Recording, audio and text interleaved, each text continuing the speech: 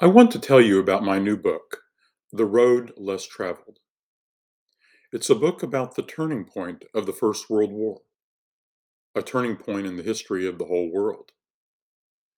The turning point was not on the battlefield.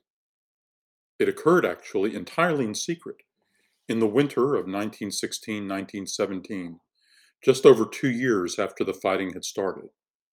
That winter, the war should have ended. But instead of ending, the war widened and deepened, and went on for years longer with enormous consequences. There's a standard story of this turning point and the American entry into the war. It's a story taught and retaught for generations. Germany expanded its U boat war, defying American warnings. So America joined the war.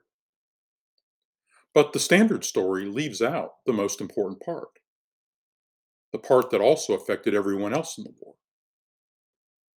America entered the war because its peace talks failed. Germany also expanded its U boat war because the Americans had not yet called the peace conference. The Germans had been secretly pleading with Woodrow Wilson to call for the last 5 months. Most scholars, told that the war widened because the peace talks failed, ask, what peace talks? Few know that in August 1916, Germany had asked Wilson to mediate an end to the war, volunteering without being asked to restore occupied Belgium as a token of their willingness to compromise.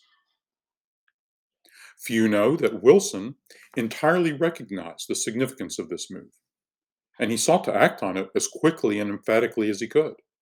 His vision for what he called a compromise, quote, peace without victory, close quote, was exactly what the German chancellor had readied his government and allies to accept.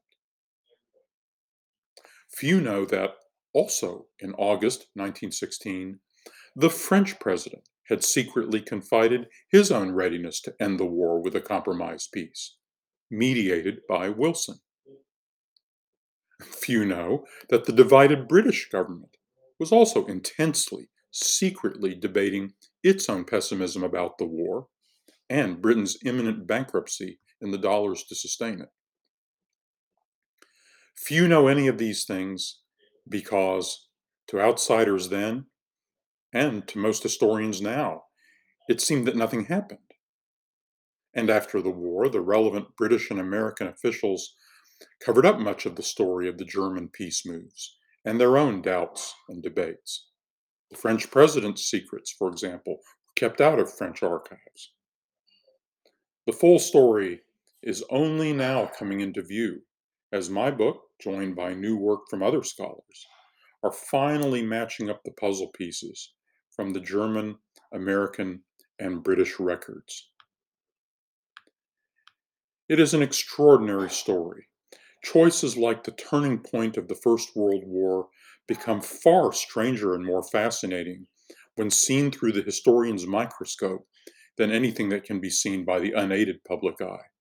A seemingly familiar story becomes profoundly gripping.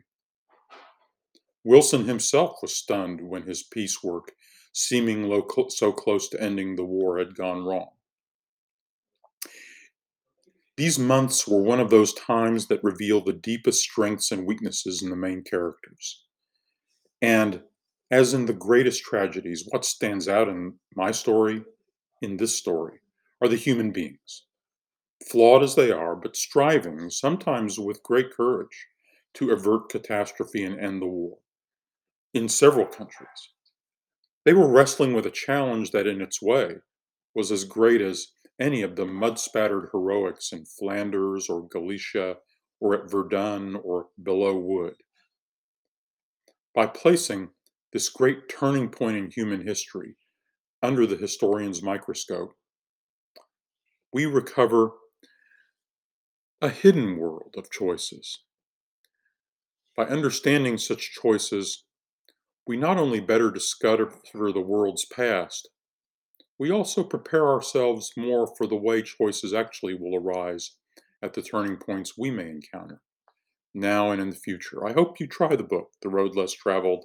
I think you'll find it both a fascinating story and also highly readable, and it'll open your eyes about the history of the 20th century. Thanks.